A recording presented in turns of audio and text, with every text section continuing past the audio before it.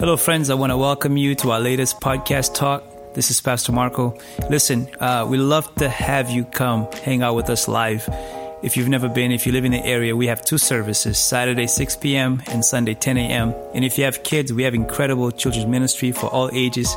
And don't forget to check out our website at newlifesouthcoast.com. We believe this message is going to encourage you, but also challenge you in your walk with God. If you have your Bibles this morning, I want to encourage you to open it to the book of 1 Corinthians chapter 15. 1 Corinthians chapter 15. I want to talk to you this morning about the Easter reality. Help me preach, brother. The Easter reality. Is it real? Oh, we're just a bunch of loonies who believe in such a thing as a resurrection. So I want to go there this morning. I hope you're ready to go a little bit deeper this morning on Easter Sunday. Can you say amen? 1 Corinthians 15, I'm going to read verses 1 through 9, and then we're going to jump to verses 14 to 20. It's a long read. It's probably the longest thing you've read all week. So get yourself ready. 1 Corinthians 15 says, "Let me now remind you, dear brothers and sisters, of the good news I preached to you before. You welcome it then, and you still stand firm in it. It is this good news that saves you if you continue to believe the message I told you. Unless, of course, you believe something that was never true in the first place. I passed on to you what was most important and what had also been passed on to me. Christ died for our sins, just as Scripture said. He was buried, and He was raised from the dead on the third day, just as Scripture said. He was seen by Peter and then by the 12.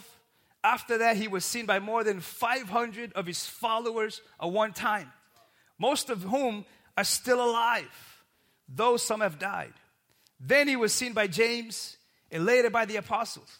Last of all, as though I had been born at the wrong time, I also saw Him, for I am the least of the apostles. In fact, I'm not even worthy to be called an apostle after the way I persecuted God's church." Verse 14. "And if Christ has not been raised, then all our preaching is useless. Your faith is useless. And we apostles would all be lying about God. For we have said that God raised Christ from the grave. But that can't be true if there's no resurrection of the dead. And if there's no resurrection of the dead, then Christ has not been raised. And if Christ has not been raised, then your faith is useless, and you are still guilty of your sins. In that case, all who have died believing in Christ are lost. And if our hope in Christ is only for this life, we are more to be pitied than anyone in the world." Verse 20, "But God." I love the word "but" in the Bible because there's a transition that says, "But in fact, Christ has been raised from the dead. He is the first of a great harvest of all who have died." Can you say amen? So today, billions of people all over the world are celebrating Easter Sunday. This is a universal celebration. This is not just an American thing. This is not just an African thing. This is not just an Asian thing. This is a worldwide event that people all over the world are celebrating this Jesus this morning. The statistic says there's about 2.7 billion people who profess to be followers of Jesus Christ all over this universe. And you happen to be one of them. But I do want to wrestle with this question this morning. Is it real? Is it something that religious people fabricated to feel better about life? Is this something that the church decided to do so people can be afraid somehow of God and not go into hell? Is this thing for real? Is what I want to wrestle with this morning. And I want to present to you the conclusion right off the bat of this message is this. The resurrection is a all or nothing kind of deal. With the resurrection, we have everything. Without it, we have absolutely nothing. Thankfully, I'm here to shed light on the reality that biblical faith is not blind faith, as some people think it is. There's plenty of evidence to support the faith. Matter of fact, the word faith is the evidence of things that you hope for. So there's evidence for the things that we believe this morning. And I want to shed light on some things to help us as we maneuver through this life where there's a lot of skepticism, there's a lot of uncertainties, and I'm sure life has ways of making you doubt the presence of God in your life sometimes. And so I'm praying this morning that some of these things will be hopefully a fresh touch of His presence over your life. Can you say amen? First of all, I'm going to dive right in this morning. We have evidence, plenty of evidence, and I don't have time to go through all of it, that Jesus, first of all, was a real person in real time in history.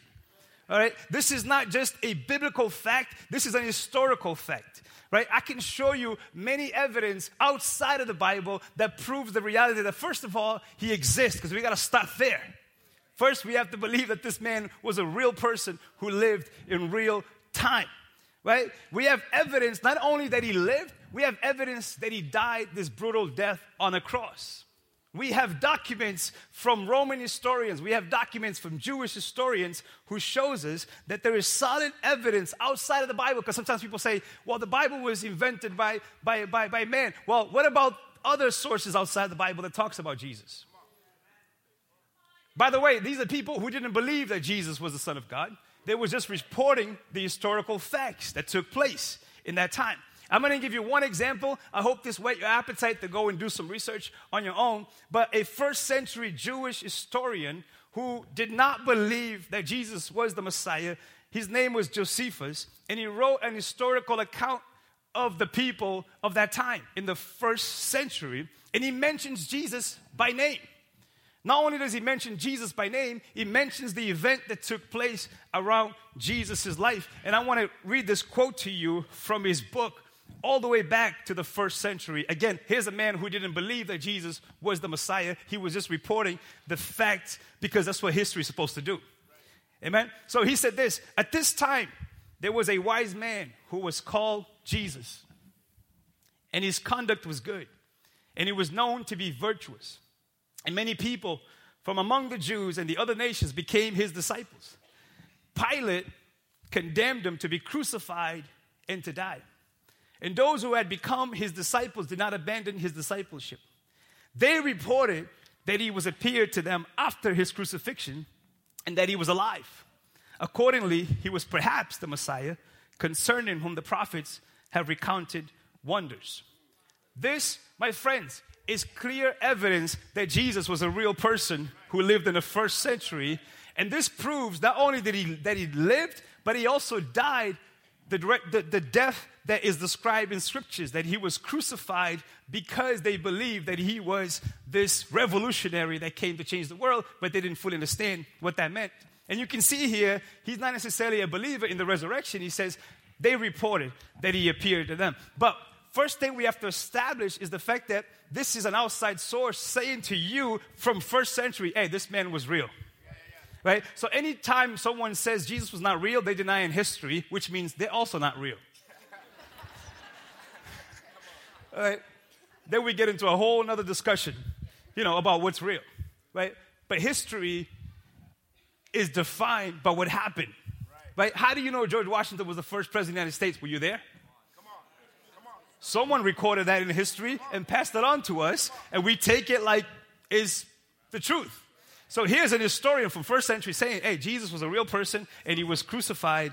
I don't know about the reports about resurrection, but I know that his disciples believed that he was resurrected. So is it clear proof that Jesus was alive and that he died on a cross? Can you say amen? Right? Moving on to the second thing is, we got to talk about this empty tomb. The second important fact is that 3 days later, the tomb was empty. You cannot visit a grave that Jesus is in because there's no body. Right? This is what separates Jesus from any other religious leader in the face of the planet. We can go visit Muhammad's grave. We can go visit Buddha's grave. We can go visit Confucius' grave. We can go visit all these so-called, unquote, religious leaders, but you can't visit Jesus' grave because it's not there. You never find a body because he's not there.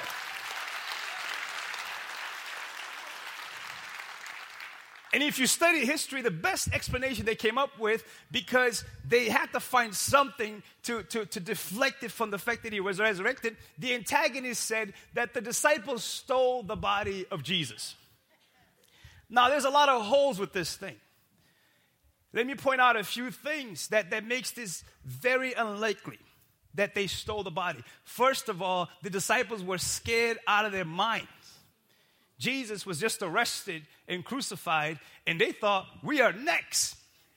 Matter of fact, you don't find one of them at the crucifixion.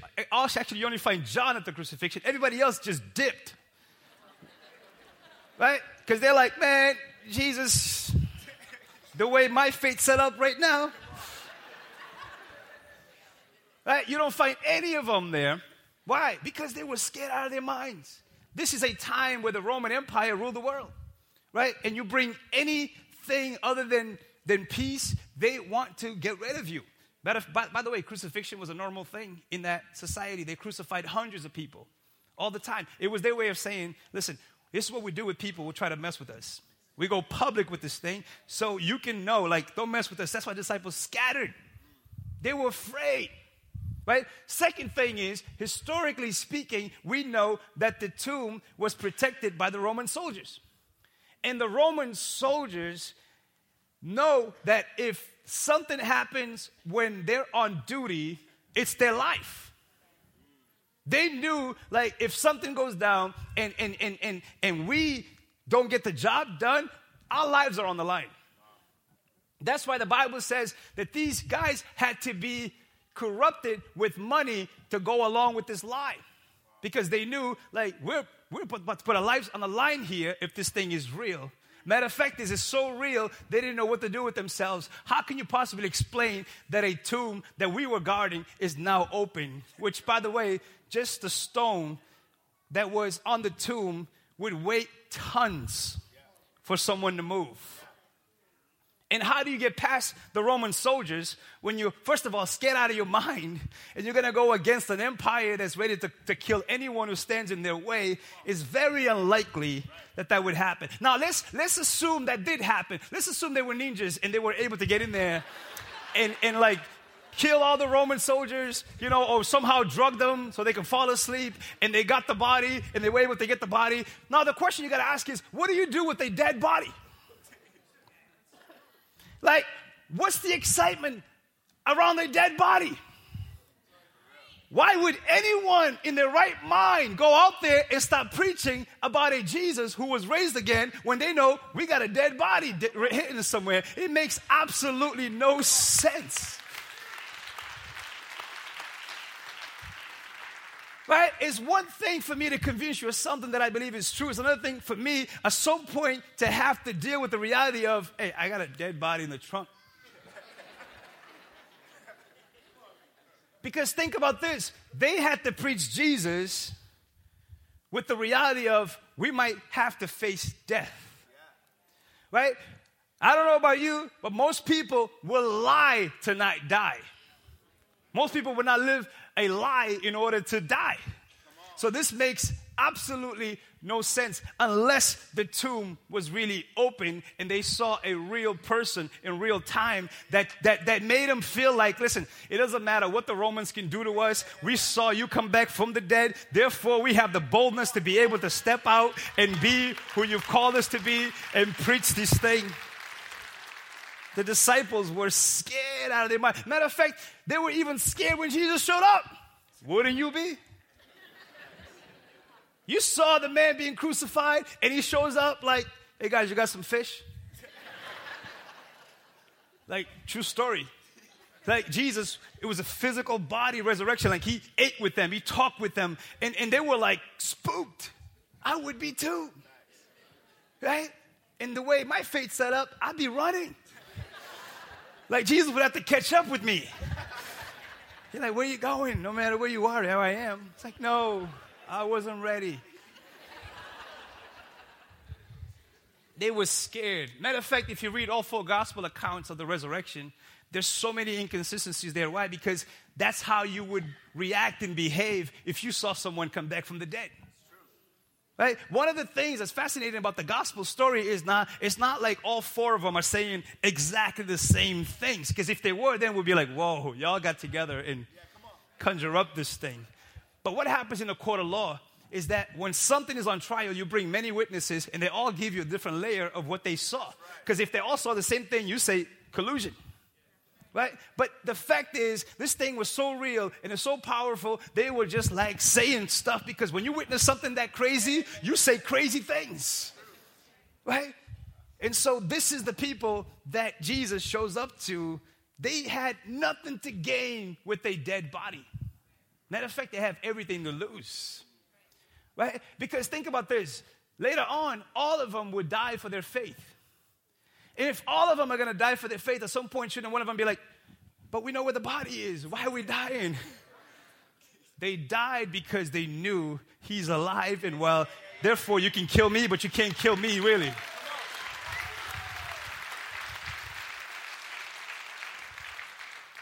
At its best, Christianity would have died within a few years if that was real. At its best, a rumor like that can only go so far. Right? Thousands of people would not buy into something that they don't believe it's real. Now, I know one of the objections would be, yeah, but a lot of people die for a lie. It's true, but would you die for a lie that you created? Someone might feed you a lie and you might think it's true, but man, this is the guys who started this thing. At some point, one of them will leak this thing. There's 12 of them. I'm sure one of them don't want to die. Say, yo, I saw James go, I'm not ready. Right? It makes absolutely no sense unless something really powerful happened that shifted the way they view life, shifted the way they even took what life is all about. That they saw a risen Lord and that gave them the boldness to live the way they lived. Can you say amen? The third important fact that you have to consider this morning is that Jesus rose from the grave, and the Bible says for 40 days he appeared to different people. Not one time, not two times, for 40 days he was appearing to so many different people. He appeared to the original disciples. He appeared one time to over 500 people, which defies the logic of some arguments that say maybe they were hallucinating, because when you lose a loved one, you hallucinate. But there is no psychological evidence that 500 people can have the same hallucination. Maybe one or two people, but 500 people cannot say we saw exactly the same things. Right? It's impossible to hallucinate 500 people, right? Or to make them hypnotize, as some people would say. All these people saw Jesus in physical form. What's amazing is what we read this morning, 1 Corinthians 15, was written about 22 years after Jesus' resurrection. 22 years later, the writer Paul says, hey, not only did he appear to these people, but some of them are still alive.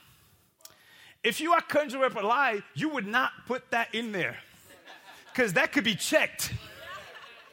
Basically, he's inviting cross-examination. He's saying, I am so confident of this. Some of them are still alive. Go ask them for yourselves that they saw this risen Jesus alive. There's no reason to have that in there if you're not confident that, hey, this might be checked. Right? So over 500 people saw Jesus. And I want to highlight just some of these people just to show you where they were coming from and what happened to them when they saw Jesus. Starting with Peter. Peter is the loudmouth of the bunch. Peter was the one that was always talking first. Right? He was very emotional. Right? Peter, right before Jesus went to the cross, told Jesus, like, hey, whatever you go, I'm going with you. If you get killed, I want to get killed with you. Jesus is like, well, pump the brakes, Peter, because in a matter of hours, you're going to deny me 3 times. Right? And so when push comes to shove, the emotions got the best of him, and Peter does deny Jesus 3 different times. Actually, so violently, the Bible says he was cussing. He was basically saying, I don't know this Jesus you're talking about. Right? Because he was scared. Like, he was seeing him being crucified. He's like, man, I don't want to be dead. Right? 3 times he denied Jesus. Few weeks later, about 5 weeks later, Peter preached the first Christian message in the open, and over 3,000 people, not counting women and children, got saved. What happened in 5 weeks? How do you go from, I don't know this dude, to preaching that this dude is alive and well and he wants to save lives? By the way, Peter will later be crucified upside down for his faith. He said, crucify me upside down because I'm not worthy to be crucified like Jesus was. That's the confidence that he had. This is outside of the Bible. This is in history that Peter was crucified because he believed in Jesus so much. Also, you see James. James was the half-brother of Jesus. James grew up with Jesus. Matter of fact, the Bible tells us that James grew up with Jesus but did not really was into what Jesus was doing. James was telling Jesus, like, man, you're an embarrassment to the family. Why don't you go preach somewhere else? Has anyone ever told you that in your family? You're in good company. You know, here's half the brother of Jesus saying, I don't know about you. You a little crazy. But Jesus kept being Jesus. But the Bible says this, that James has a revelation of Jesus because Jesus shows up to him. And what happens with James after that? He becomes one of the first church leaders of the Jerusalem church. And James, later on, history tells us, you can check for yourself, was thrown from the roof of the temple unto his death, and he was stoned to death because he believed that Jesus was the Messiah. Why would the half-brother of someone who lived in the same house with them be willingly to let himself be thrown off a roof and stoned to death? Why? Because he saw that Jesus was alive, and he's like, you can kill me, but you can't really kill me because we've seen the other side of this thing, and he's with us. Can you say amen?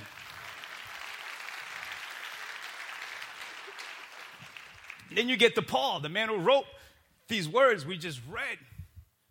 Paul's story is unbelievable. Matter of fact, this whole thing is unbelievably believable. He persecuted these Christians. Paul was a Pharisee, which was the main religious leaders of that time. They pride themselves after knowing the Old Testament, the law. They believe that you live by the letter of the law. And so Paul, when he heard about these people preaching Jesus, he said, we need to get rid of them. This is a cult. Have you heard people tell you, you part of a cult?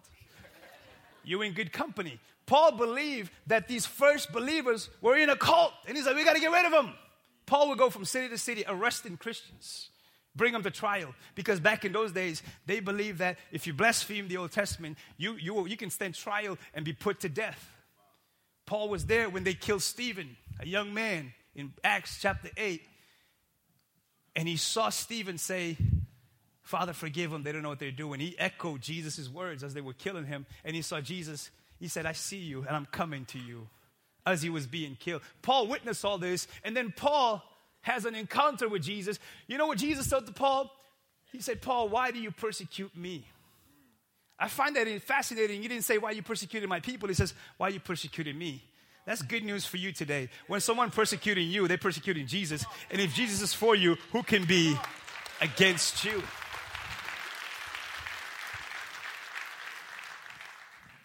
That changed his life. Paul becomes the greatest missionary in the history of Christianity. Paul single-handedly took the message of Jesus to all the known world at that time. Wow. Why would you go to that extreme if this thing wasn't real? Matter of fact, the Bible that you're holding, Paul wrote 14 of the New Testament letters that you have in your possession today, including 1 Corinthians, which is one of the oldest manuscripts that we have of the entire thing. 22 years later, he's saying, let me remind you why we're here, because he went to the cross. He died for your sins. He rose again, and he's coming back again. And so you better take that to the bank, because I am a witness of this resurrection. Why would anyone die for a life they created? Especially when it might get you killed. The last thing I want to share with you today is the transformation that this day has brought to the immediate world then and has brought to the world today. The most compelling evidence for me for Easter story is the transformation that Jesus brings. Did you know this? Within weeks of the resurrection, over 10,000 1,000 Jews said no to their Jewish tradition faith and said yes to Jesus, renouncing their families, renouncing their status in society and saying, oh, we've seen him. We're going to walk with him. We're going to live for him. We're going to live in the fullness of his will. Over 10,000 people in matters of weeks. And then if you span history, in 300 years, this little thing that started in a remote seaport village out of nowhere, where they said, can anything good come out of that place? Out of this place comes the greatest spiritual revolution in the history of humanity. In 300 years, they go from a few to now changing an entire empire. Did you know that by the year 315, Christianity became the official religion of the Roman Empire, which had over 1,000 gods to worship? Wow. And they said, we're going to worship Jesus as the God of all gods.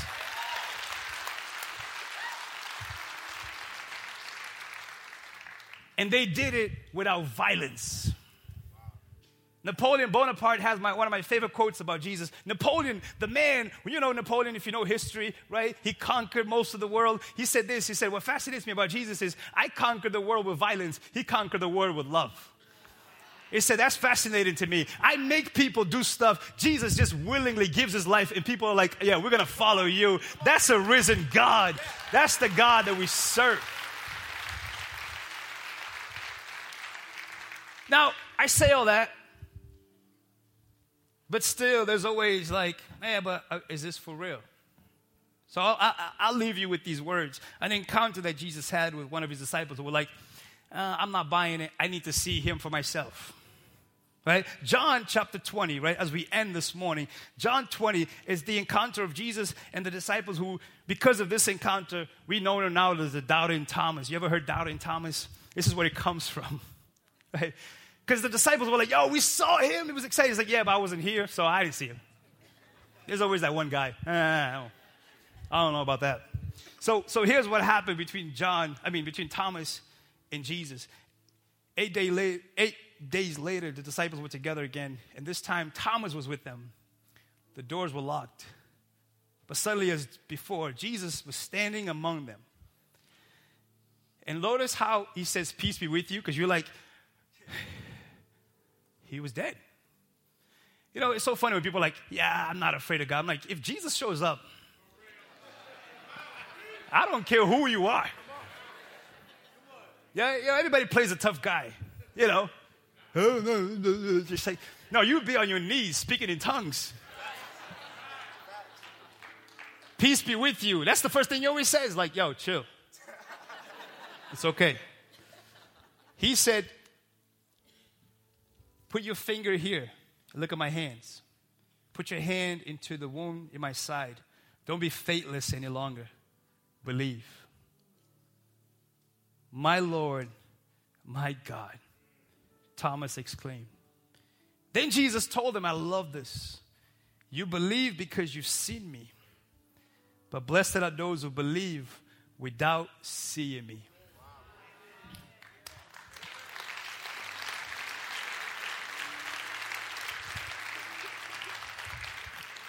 I have never seen the physical body of Jesus Christ. But 20 years ago, I've seen Jesus change my life, and I've never been the same again.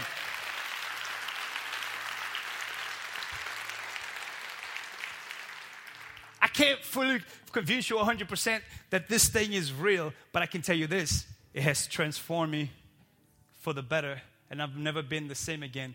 20 years later, I still want to know more of this Jesus and walk closely to this Jesus and live my life in the fullness of his will. And I am confident today that I'm not alone. There's many of you in this room, you've known Jesus. He has changed you. He has transformed you. And I want to just be clear this morning. He's not a crutch. Don't follow Jesus because A plus B equals C. Follow Jesus because he is the way, he is the truth, he is the life. Even when life sucks, even when things don't go my way, I know who I trust. And he is faithful to come through again and again and again. Even if he doesn't come through, he's done enough for me. So I praise him for who he is, not for what he can do. He's already done enough. So I'm not talking about a faith where everything works out. Actually, he said, very real. He said, in this world, you're going to have troubles. But he said, take heart, I've overcome the world. And so will you. We're talking about a real, tangible faith that changes the trajectory of your life. Why did these people get baptized this morning? Because this Jesus is still here, changing lives, healing lives, restoring lives, and giving us hope beyond the grave. Did you notice one of the testimonies is one young man from our church died, but guess what? We believe that he is with Jesus for the rest of his life. That's the faith that we have. That's why Paul said, if you only believe him from this world, you are miserable. You ought to believe him from this and the next one to come, because he never died. He's alive forevermore, and he's faithful and he's good to come and heal you today. Come on, let's lift up the name of Jesus in this place. Come on, the resurrected Jesus is in this place. Lift him up all over this place. I want to thank you for listening today, and I want to encourage you to share this with someone who needs to hear about the love of God. And hope to see you soon.